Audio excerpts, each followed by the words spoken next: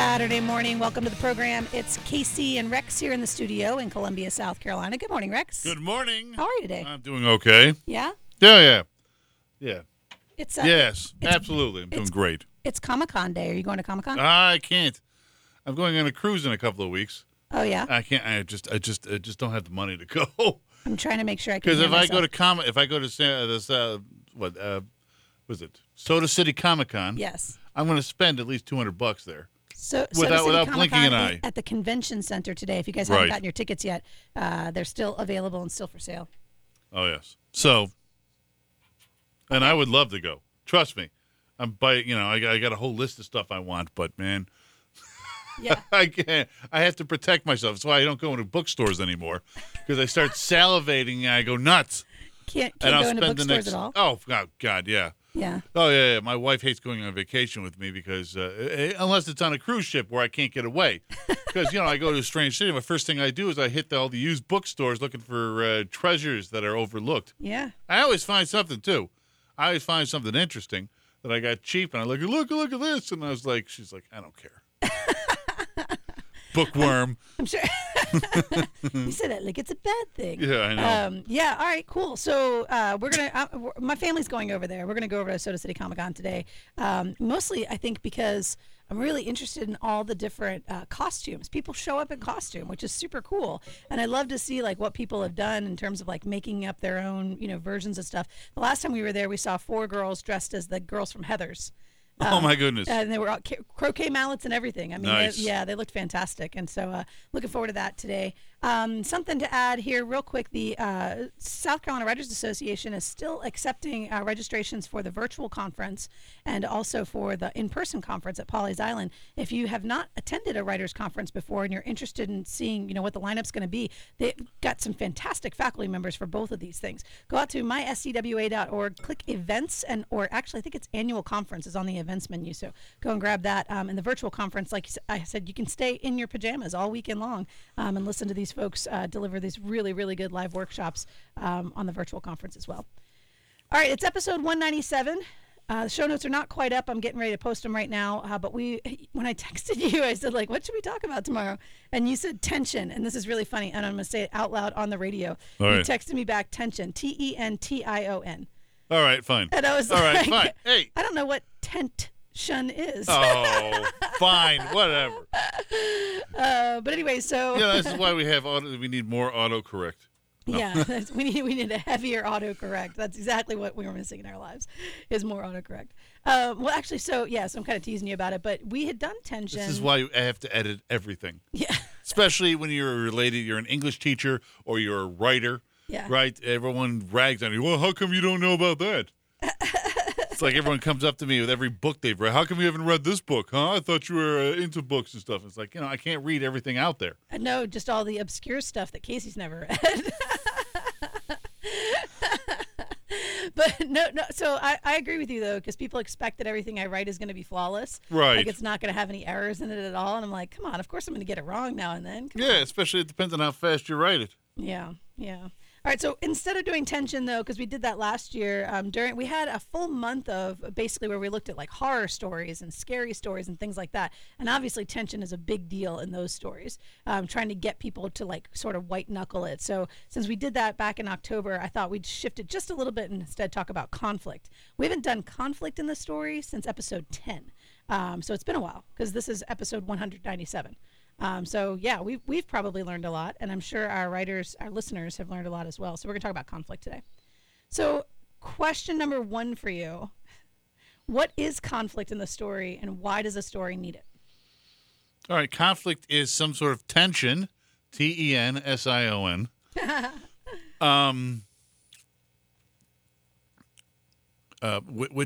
which adds an accent to the story. Okay, conflict is what drives the plot. It's what you need to do, all right? If your character is going up against something, it's what it's going up against. It's the action that causes it to happen. It's weird. I know what it is, but I find it difficult to define sometimes. It's really funny because I did the same thing. When I do the show notes, I just go out there and like Google this stuff, right? So right. Oregon State is going to bail us out here. They said conflict means thwarted, endangered, or opposing desire. Okay. It's when the character wants something, but something else gets in the way.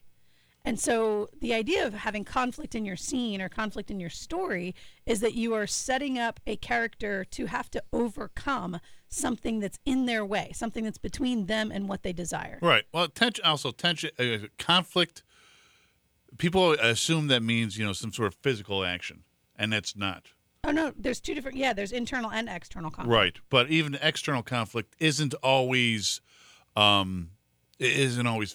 Right. It doesn't have to be like a fist fight or something, or something. Right. Jumping over a fence or whatever. Something's happening that's preventing the character from meeting his goals, whether it's ignorance, whether it's himself, where he just believes what he's hearing or understanding, whether it is simply time has obscured nearly everything.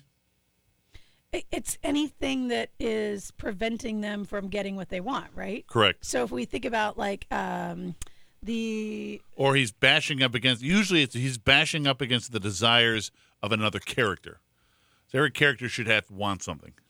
So, like immediately, what comes to mind is getting on an airplane. Right, you go through the security checkpoint at the airport, and there's an opportunity for conflict through the entire thing. Right, you're standing in line. You're going to step up there and show them your identifying papers.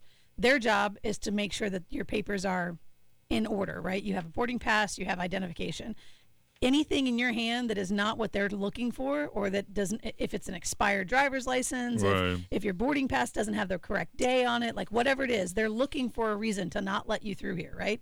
So there's an opportunity for conflict there. Then you get over there and you have to take off your shoes. You got to put up your bags. Maybe you don't pull the keys out of your pocket or whatever. Now you're going to go through the metal detector. The metal detector is going to go off. Their job is to get you through there with no metal on you at all. And if you have instead kept your cell phone in your pocket, there's this opportunity for conflict, right? So, I think the idea here is just to say, like, in everyday situations, there's always these opportunities for conflict. And when people simply sail through and everything's fine, that's fine, sure thing, it's all good. Then it's boring. I mean, it's just boring, right? You and you want to go. People ask me like, "How was your flight?" I'm like, "Oh, it was uneventful." That's what you want. You want a flight that's uneventful. But it's a terrible story. But it's a terrible story. Yeah. Like nobody wants to hear that story because nothing bad happened. Nothing, challenging happened. There was no conflict there. All right. So let me ask you about resolution. So does the conflict have to be resolved? It depends what that conflict is. It depends. It depends. Yeah, of course it does. The main conflict has to be resolved. It should be resolved by the end of the book. My opinion. Of course, if it's some people like to extend it. That's the most popular thing nowadays. Where it used to be a series meant you had the same character in a different conflict in each book. Mm-hmm. Now they're extending the entire conflict over several books. Mm-hmm. Big conflict, yeah. Yeah.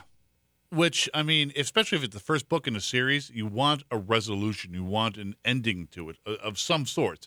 Not that it's not something you can't build on, but you want at least, say, in case you don't want to read anymore, you simply can't read any more of it.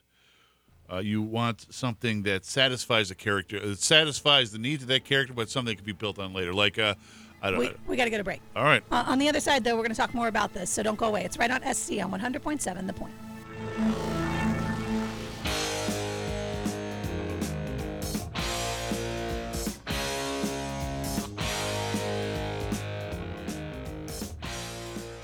All right, Saturday morning show notes are up. It's right on sc.blog. Go on out there and take a look at them. That was kind of keeping me a little distracted here in the first segment, but now I'm in. I'm all in now to talk about this conflict question.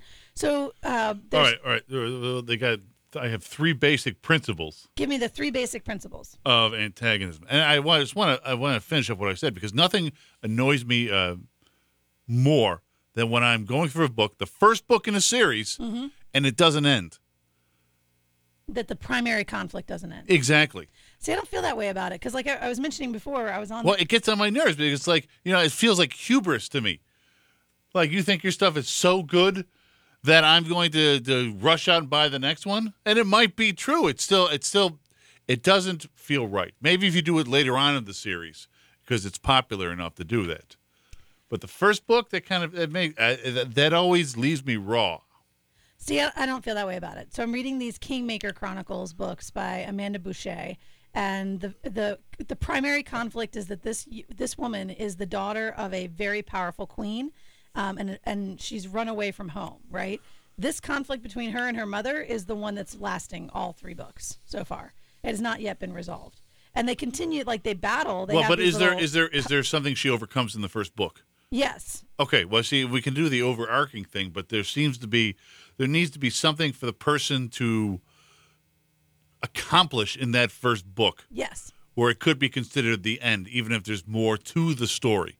We can always go back to this, the Hunger Games, right? Yes. Right. You still have the overarching problem of their society, but she survives the Hunger Games, and that's the end of that.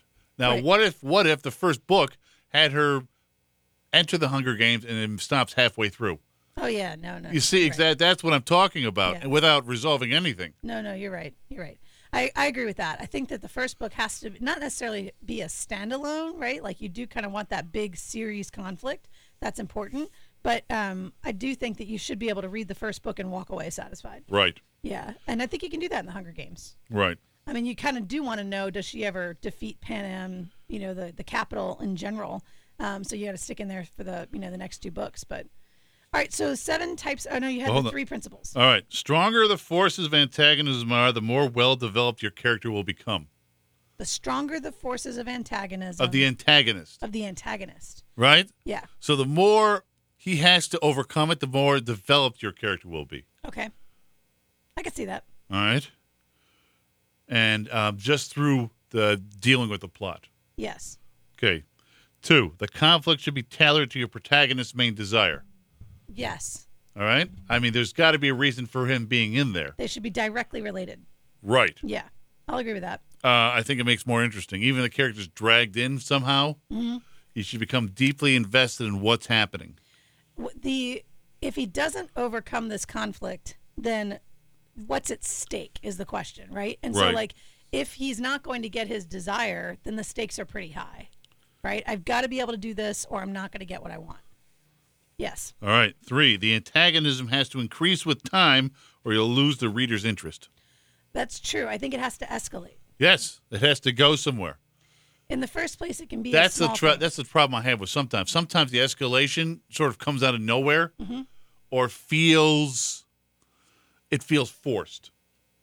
It should be a natural escalation based on what's happened in the past, I'll agree with that. or at least there's hinting of it. So I'm like kind of stuck on thinking about Heather's. Now I'm thinking about like the initial conflict in Heather's is that the primary Heather Chandler, is she's controlling, she's bossy. She's not a very nice person. She's extraordinarily mean, right? And when she dies, But she's also incredibly insecure. But when she dies, yeah, she's pretty insecure. When she dies, it doesn't end. The conflict gets even bigger, right? Like, we think that by killing Heather Chandler, Veronica's going to be, free. Life is going to be better. But in fact, somebody else just moves into her place and becomes that mean girl, becomes that alpha bully. So it's kind of interesting to think about it that way too, where you kind of think of your protagonist having this sense of, I can solve this pretty easily. But then when they do the thing that they think is going to be the solution, actually it makes the conflict even worse. It makes it harder. All right, 7 types of conflict. 7 types of conflict, and I Char- kind of disagree. This is not what I teach in my literature class. Do you teach 5? 4. 4. Wow, okay. Well, why 4. don't you give us the 4 first? and Okay, then- fine. And again, this is not like written in stone. So, but I think it covers mostly everything. Okay. All right. Man versus man. Yes. Okay. Person versus person. Person versus person. Mankind versus mankind. Okay. All right. There's a physical thing that the character is fighting against. Right. We can name dozens of examples, none of which appear to my mind at this moment. Right. Okay. So that's primarily it. You have a hero, you have a villain. One battles against the other, Yes. but the villain should look upon himself as the hero. Yes. The In villain my always- opinion. Villain always thinks that they're in the right. Right. Either through self-deception or a lack of self-reflection. Lack of self-awareness. Yes. Yeah. Or sometimes they just don't care, which is the sociopath. Yes. Okay. Man versus nature. Yes. We have like Call of the Wild, A Perfect Storm, where man tries to struggle against forces beyond his control Yes. by nature itself, just barely surviving. Right. Okay. Then there is man versus the supernatural. Okay. So vampires and werewolves. Yeah, and ghosts, things from beyond. things that cannot be explained. Right. Man versus himself. Yes. Okay. All right. Where the struggle is a personal struggle. And a lot of the times I find that interesting, but I don't know. I never built a whole book around it. I always, that's like an inherent flaw in the character to accent the rest of the action. So you haven't built the entire story where a man is struggling I have against never himself. done that. I would say I probably have. I think both of my first two novels are probably Brian against himself. All right. So, yeah. But might I be- always find it fun to use that as an accent, call it a sub-conflict Right. to reflect upon the larger one. So the others that are on this list, though, are man versus society. So the world at large. You mean man-made society? So you think that goes with man versus man? I guess so. Those can work together. Well, when it's man versus society, I think it's stuff like 1984, where it's literally him against the rest of the world, and he's getting no help from another. And that always ends up with it. Or this one that I'm reading right now, It Can't Happen Here by Sinclair Lewis, where a totalitarian regime has taken over the United States, Yeah. which I'm still not buying. Still don't believe it. Well, not in the way he describes it here. Yeah. It just happens way too sudden, and it's like, okay, there would be a civil war if someone tried to push this in. You've got to have the subtle build up to that kind of thing. Like 87,000 new IRS agents. Right. Exactly. All of a sudden, we're getting there's a busted by the tax man. A slow move toward totalitarianism. Yeah. So Man versus Society, Fahrenheit 451. Right. These kind of books that are about Right. overcoming a corrupt system. Usually that is also his individualism versus society. Yes. Because the person wants to be an individual, and then he cannot. It's like the We by his, I can't remember the Russian name, Vladimir Zoloth. I can't say the name. Okay. Or Anthem by Ayn Rand. Books like that. Yes. Where it's the individual trying to be himself, or not wanting to fit in any Not longer. wanting to conform. Not wanting to conform, being Yeah. crushed by society. Yeah. Because they almost always are crushed. All right. And then what about the character versus fate, or the gods, or destiny? All right. I will go with that. I would say that is legitimate. You mean like Oedipus, Yeah. where they try to change, the things happen because everyone tries to change it? Yeah. I guess. Sorry, but you always see that after reading Oedipus, you always know how that story is gonna end. Or the prophecy. They never buck fate. The prophecy, right? So The you think- prophecy. you think Oh, the prophecy. One day a man will arise. we're both How many pretty. times have I heard that one? Yeah, we're both pretty cynical about prophecies, but the idea that so some authors will use the prophecy as a plot tool, right? That basically says, well, this is how it's supposed to be, and so now the character is going to have to, either attempt to fulfill the prophecy or attempt to overthrow the prophecy, right? Right. In fact, I will say this Amanda Boucher book that I'm reading, the Breath of the Kingmaker Chronicles. There's until the prophecy was introduced, I was totally going along with this. Like I was like, all right, cool, man. She's fighting to get, she's a rebel. She's running away from her mom. Like then she's gonna get this powerful allies, and then start to see like maybe she could actually defeat her mom and like take her rightful place as queen. And then it was like, oh, by the way, you're the kingmaker, and there's a prophecy. And I'm like, son of a gun. Yeah. And then I'm just mad because I was like, why does there have to be a prophecy? Like, Right. Why couldn't she just within herself want to be a better queen than her mom is and believe that she's capable of doing that? Like, I don't understand why the prophecy had to show up. Yeah, it's a tacked on cliche at this point. It does feel that way, yeah. All right, so character versus character, character versus society, character versus nature, character versus the supernatural, character versus fate, and character versus himself. And then the last one here that we didn't mention was character versus technology. I think that's society as well. Yeah, I think for the most part, technology doesn't come out of nowhere. It doesn't grow on trees. Right, exactly. So we've created that. So I think if you're fighting against the robots, you're still fighting against society. All right, does a Oh, so can you have too much conflict? Okay, usually conflict, there's the overarching conflict of the story that's broken down into many conflicts within each chapter. Every chapter should be a reflection of that conflict, even if it's a chapter where the character tries to get away from it. The fact that he needs to get away from it is a reflection on that because he needs to regress, regroup, Yeah, regrow his strength, train, do something like that. right. So that conflict is represented, even if it's not in there. Right. I agree with that. Okay. Although I do think there's a way to have too much conflict when a book is so plot driven that say you got short chapters, 3, 4, 5 page chapters, right? And that in every single 3, 4, 5 page chapter, there's something crazy dramatic happening. Like, and I'm thinking Give me an specifically example about here. like YA fantasy novels feel like the stakes are always death, right? Like I'm always going to be shot. I'm going to fall off a building. Yeah, but that I'm gonna fall appeals down to a young cliff. adult.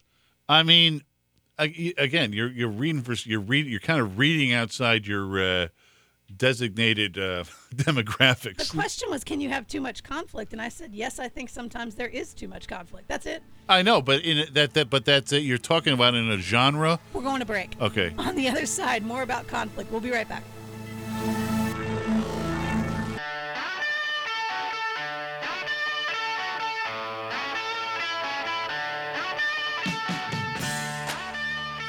Saturday morning, it's right on SC. Casey and Rex here in the studio. We've been talking about conflict and having a little bit of a conflict as we went to break. Yeah, well, you're reading outside your demographic. That's no, look, it's not it's that. like a young adult is for what? 15-year-olds, 12 to 18. It is not that I am not the right demographic for these books. I'm suggesting that in some cases, books are so plot driven that they're exhausting. Yeah, I know, but it's like I don't know. Because- I understand that, but you want the young adult. But even- that's like me complaining Because about you the asked plot. me for an example, and All right, that's what fine. I read. But like, that's like me complaining about the plot of Clifford the Big Red Dog. have you ever read like James Patterson books? Okay. So these are fast-moving, very short very short chapter books too. Yes. And they wear me out. I mean, I'm. Because everything's moving so fast. Lord One thing have leads mercy. into Are you it. making Okay, fun- well, that's you're what just you should have making gone fun with. of me now. What? What? Is that it? Well, isn't that what you said? I'm not making suggesting- fun of you. I thought if it's moving too fast because you want to sit back and reflect on all the action, see how it goes together. I think that it's, Well, that's how you cover up plot holes. Is you move everything so fast, people don't have time to they don't realize. get a chance to notice that this is a plot hole, right? Yes, because exactly. You just added some new Well, action why into didn't it. they do this? Why didn't they do that? That sort of thing. Yeah. I don't need the character sitting around reflecting on, what's just happened See, necessarily. that was the problem with The Walking Dead. All the, I just they think sat around agonizing way too much after a while. I think there's an opportunity to, what's the right word for it? Character build in between. Like get a chance for the characters to interact with one another, for there to be some kind of, I don't know. I don't watch a read of James Patterson book with too much character interaction. no, Character building. that's the It's like question. watching James. It's like that's the problem with the most recent James Bond. He sat around agonizing way too much I just want to balance. and between the talking two. about his feelings. It's like I don't want to watch James Bond or read James Bond because I've read all the books. I don't read James Bond to hear about his feelings or how he's thinking about stuff. I want him to, go push a guy into a bathtub and then kick a toaster in and go shocking when the guy electrocutes. That's from a really Roger like- Moore one. I'm over here like, do I have the energy to take on this conflict today? So Okay. Well, it all becomes about genre, right? And what you expect from the genre. I do not disagree with that. I absolutely think that people have expectations of the book. They are opening the book with a particular set of expectations, and you're exactly right. YA readers, young adult readers, are expecting things to move a little faster. What I struggle with on that stuff, and you're right, it's not meant for me. Those books are not written for me. But I'm still kind of like, why do the stakes always have to be death? Why does it always have to be I'm falling off a cliff and I'm probably going to die? We know you're not going to die, right? This is manufactured drama. It's false drama. It's fake drama, and it's just in there to be, for whatever reason, to create this intensity. But that stuff is gripping when you're younger. I mean, that's high drama when you're younger. Now, as you get older, you become more sophisticated, or Cynical. you've seen it over again. Well, it's more like you've seen it happen over and over again. You want to try something different. Let's talk about internal conflict. Internal conflict. Okay. 7 types of internal conflict. Ooh, this ought to be good. Number 1. Wrong.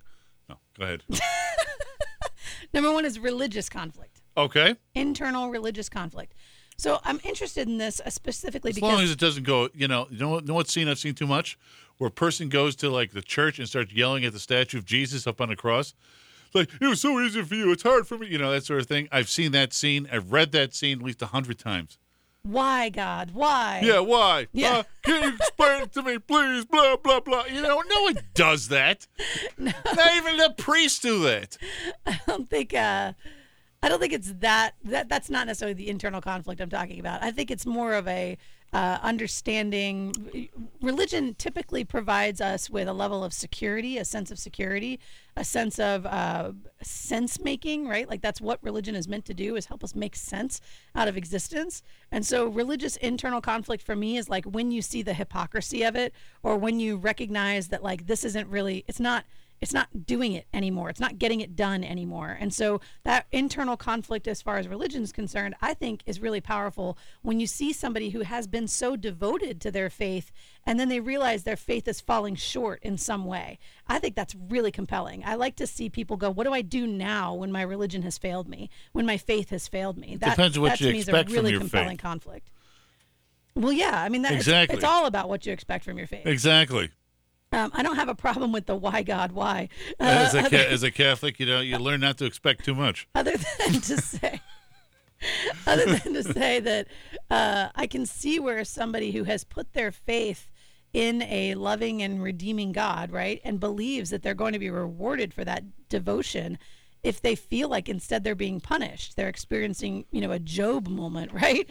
That it's like, okay, I get it. Like, I could see being frustrated by like, when are you going to reward me for my faith here instead of punishing me? So I'm okay with the why, God, why. I'm all right with that. I know. Well, okay, it's not that. It's that scene where they go to the church. Yeah. And it's empty, and they see the statue of Jesus crucified.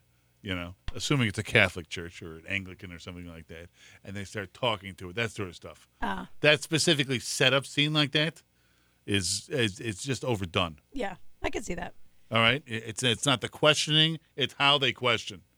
So, how is a religious conflict, internal conflict, different from a moral internal conflict? Because that's number 2 on this list: is moral internal conflicts. I suppose it depends on what religion you are. As to whether or not your religion dictates your morals. Yeah, well, most religions tend to. I mean, that's part of the reason. Call it afterlife insurance. You act in this particular way, you'll be rewarded after you die. The two intersect in Huckleberry Finn when you get this moment where Huckleberry Finn is saying, well, I guess I'm going to have to, I guess I'm going to hell, right? Because his moral conflict is that he thinks Jim is a good person and he cares about Jim and Jim cares about him.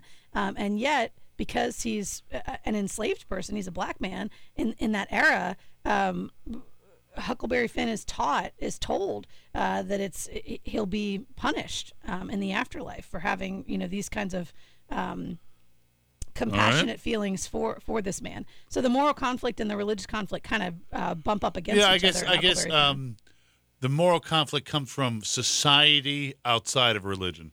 Maybe those two can dovetail together. Yeah, but they're not mutual. They're not the same thing. Well, no, they're not. Well, okay, they can be the same thing, but they're not mutually exclusive. I mean, we know some immoral religions. Okay. Right? There are religions out there that have religious tenets that are just immoral. You mean ones founded by science fiction writers? A few of them, yeah. Number 3 is self-perception. So an internal conflict could be one's self-perception. Oh, his internal view of himself is shattered. Yeah. By events. So his ego, his thoughts upon himself. That sounds like more like something for the villain. The self-perception internal conflict? Oh, yeah. Yeah. Because part of villainy is self-delusion about, grandiosity. Yeah, exactly. Yeah, to see. And then that's shattered. Yeah. And then the person, flips out about that. When they realize that what they're doing But again, is... conflict needs to be with not just the hero, but the villain as well. the villain needs to adjust to the conflict based upon the hero's actions as well as vice versa. Yeah. I think the strange as it sounds, the perfect balance between hero and antagonist is that movie Die Hard. Yeah, that's a good one. Yeah, I mean, they both have something they want. Both of their plans are upset by the actions of the other. Mm-hmm. And they have to constantly readjust.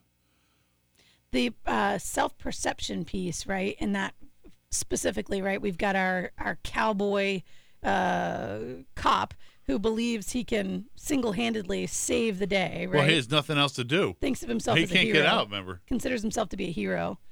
Yeah. When in fact, what we learn of his backstory with his wife and his family, he didn't act very heroically, right?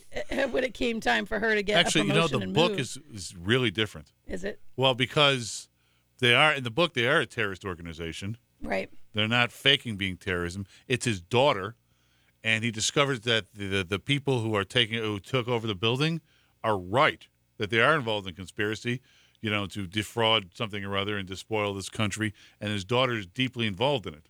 Wow.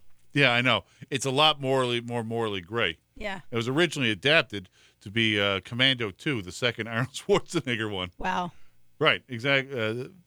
And then it just eventually became Die Hard. That's it, folks, on Right on SC. Learning more than you ever thought you needed to know about Die Commando. Hard. Die Hard. Arnold Schwarzenegger, yes. All right. Internal conflict number 4, love. Love and passion. Love is strange. Love and passion, I think, is all right. what this is. Let me go look it up. I'm going to use the link and go look it up. Where it's because I was like, love. What does that mean? A love conflict occurs when characters face a decision that may hurt a person that they love. So they're facing a choice, and what's at risk is that the person they love may be hurt by it. I could see that. I could see that being pretty compelling, being interesting. Trying to figure out if that's the conflict, the internal conflict, right? How do you choose whether or not if you're making a moral choice or you're making a religious choice, knowing that choice is going to hurt somebody that you love? That's a good internal conflict. Yeah, I think so. Number 5 is a political internal conflict. Okay. A political internal conflict? Usually those are external.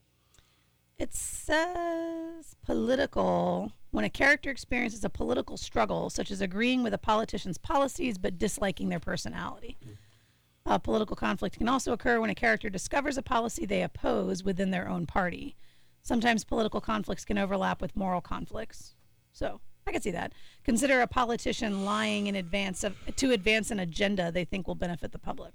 Okay. So something like that. I could see that where when that's a very narrow conflict. I mean, that's very specific. It would be, you would have to have somebody who's a political actor to have a political conflict, right? Right. One of the books I'm reading kind of slowly now because it's a pretty slow book. It's called Eternal, and I think I told you about this actually 2 weeks ago. So there's 3 main characters, but we have a 4th point of view, which is the brother who's getting involved in this resistance to the fascist dictators in Italy. And so there is this political conflict there where the father is going along with the fascism and he's going along with the party, even though he doesn't agree with the party, because by going along with it, life is easier, right? He can secure his business, he can secure his family, as long as he just goes along with it. But the son is opposing it. He's a resistance fighter. So I can see that political conflict in, I love my dad, but he's on the wrong side of this argument. Right? He's on the wrong side of this fight. So yeah, I'm cool with that. I like a political conflict.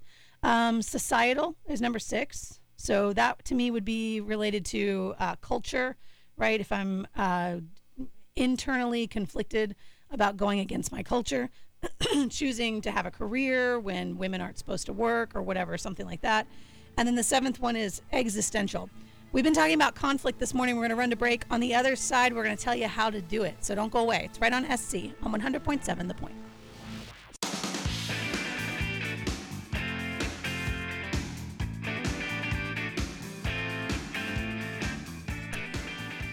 Saturday morning, right on SC. Casey and Rex here in the studio with you. We've been talking about conflict today and infusing your scenes and your story with conflict. I'm going to hit this scene thing real quick, and then we're going to go through and tell you exactly how to do it. So conflict at the scene level, again, because you mentioned this before, every scene needs to be taking us toward the conclusion of the plot, right? Correct. And so when we're reading a scene and it feels like it's kind of boring, there's not a whole lot here, it's because there's not a lot of conflict in the scene. And a lot of times novice writers have people in a room that all agree on the thing. They all agree. They're all of the same frame of mind. They all think the same thing. Or they all have the same level of information. Mm-hmm. Which, at which point they begin talking to each other about it. Yeah. And it's like, okay, who are you saying this for? Yeah. It's like, because they all know. Hello, So Joe. why are they Are you saying- enjoying being 4 years older than me? Stuff like that. Where it's obviously the reader needs to know.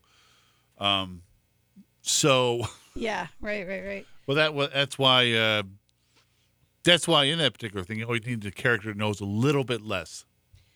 There's so one of the groups that I belong to, South Carolina Writers Association, has a number of chapters, right? And one of the chapters I'm a member of is the romance chapter. And I'm going to pick on one of our romance writers because yesterday we were reading a scene in our Thursday. I was reading her scene from her science fiction. It's like a future set science fiction kind of story. And the prince has come into this woman's hair salon and she's going to give the prince a haircut, right? And so I'm asking her, like, the conflict here is that this woman feels awkward about having to give the prince a haircut.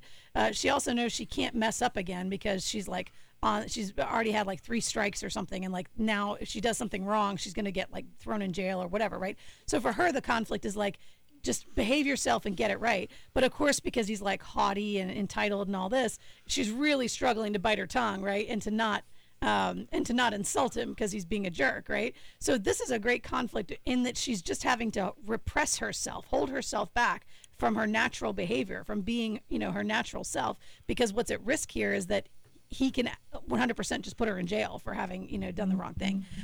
Yes. So like as I'm saying, I'm kind of picking on her, but there was the dialogue between the two of them. There were some kind of like mundane things that she would say. Like he was like, "Yeah, your hair looks really good," and she goes, "Thanks." And I'm like, why is she saying thanks? Like, what is this? This doesn't do anything for me. Like, well, it's a polite thing to say. I'm like, well, I get it that it's polite, but it's boring. Right. Like, give her something more interesting to say than just thanks, right? People can't talk like we regularly talk because we're boring too, right? Yes. Like, individuals in regular conversation is boring as well. So go through, as you're thinking through, like trying to put more conflict or more interest into the story, read the dialogue that's between these people. Get rid of the narration altogether. Just read the dialogue out loud and say to yourself, is this interesting? Like, do you want to overhear this conversation? If you were sitting on the subway and people were having this conversation, would you be leaning in to hear more? Or would you be like, I'm going to put my earphones on because you guys are boring me, right? So I would just encourage you to think about at the dialogue level. All right, here we go. How do you add conflict to a scene? We went to the master class for this, so the link is in the show notes. Go out to writeonsc.blog and grab those show notes. Very bottom of the page, segment 4. The first most useless information, most useless suggestion is to determine what kind of conflict the story needs. How? How do you determine what kind of conflict the story needs? How do you know what kind of conflict the story needs? Well, you say, what is the story about? They tell you it should be eminently obvious, right?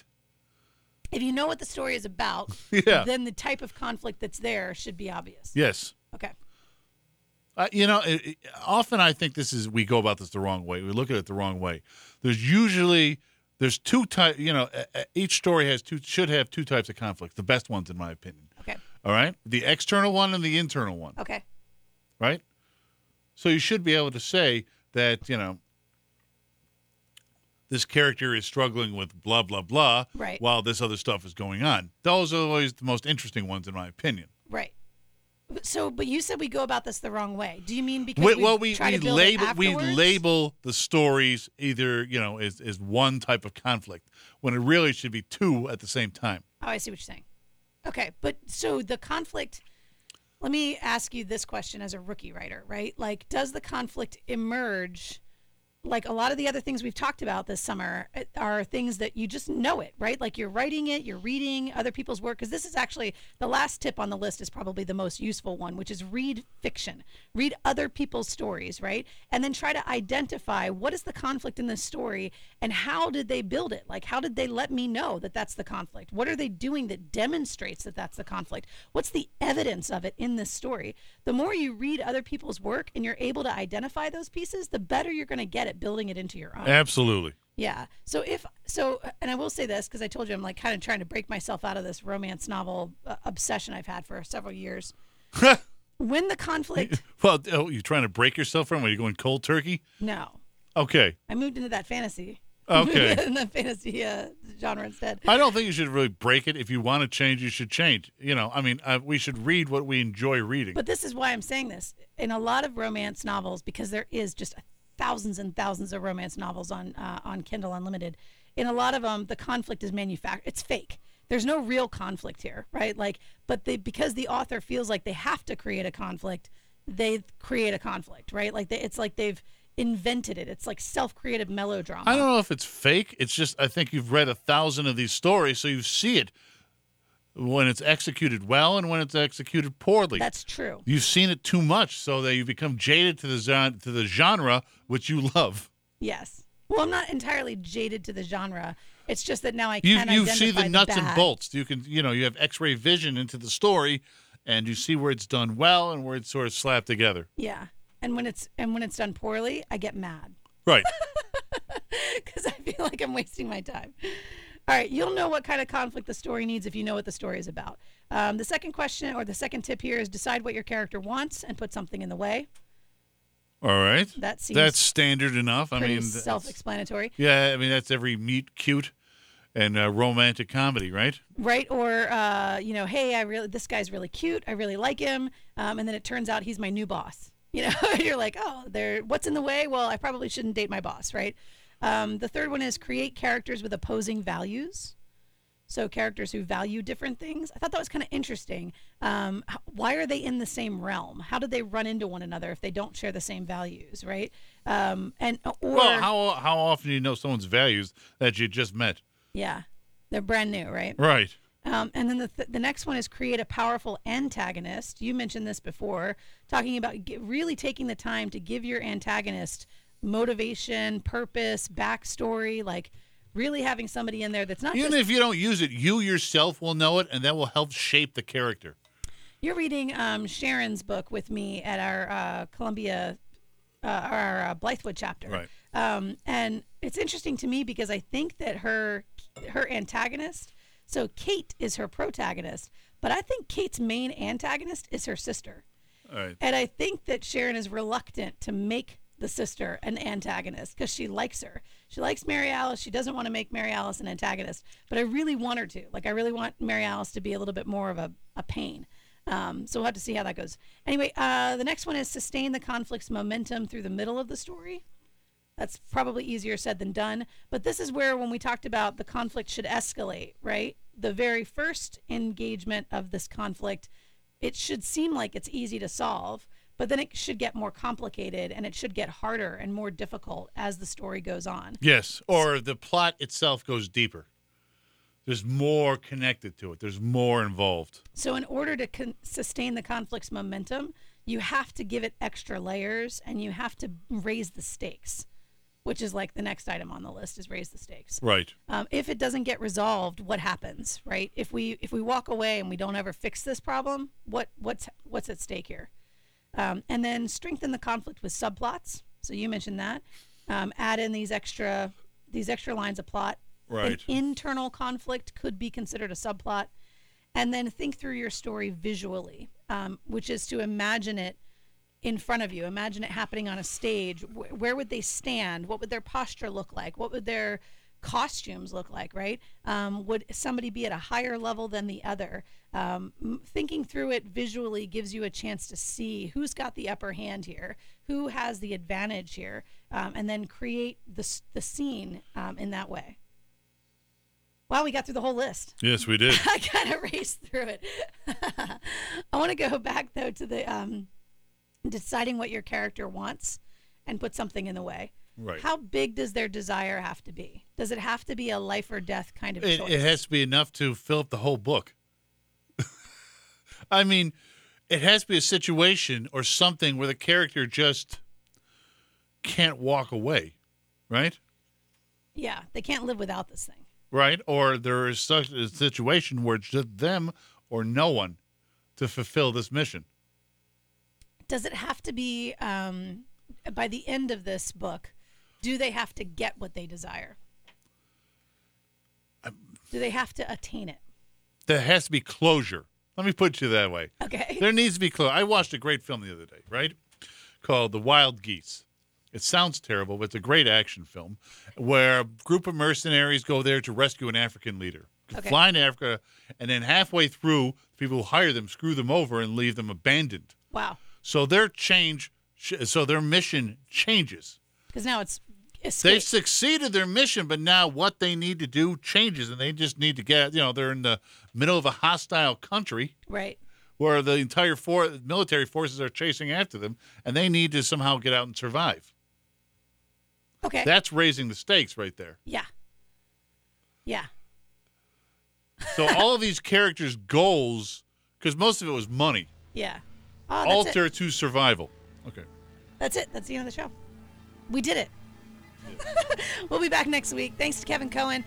Stacey Huff's up next. He's got Sports Nation. We'll see you next time.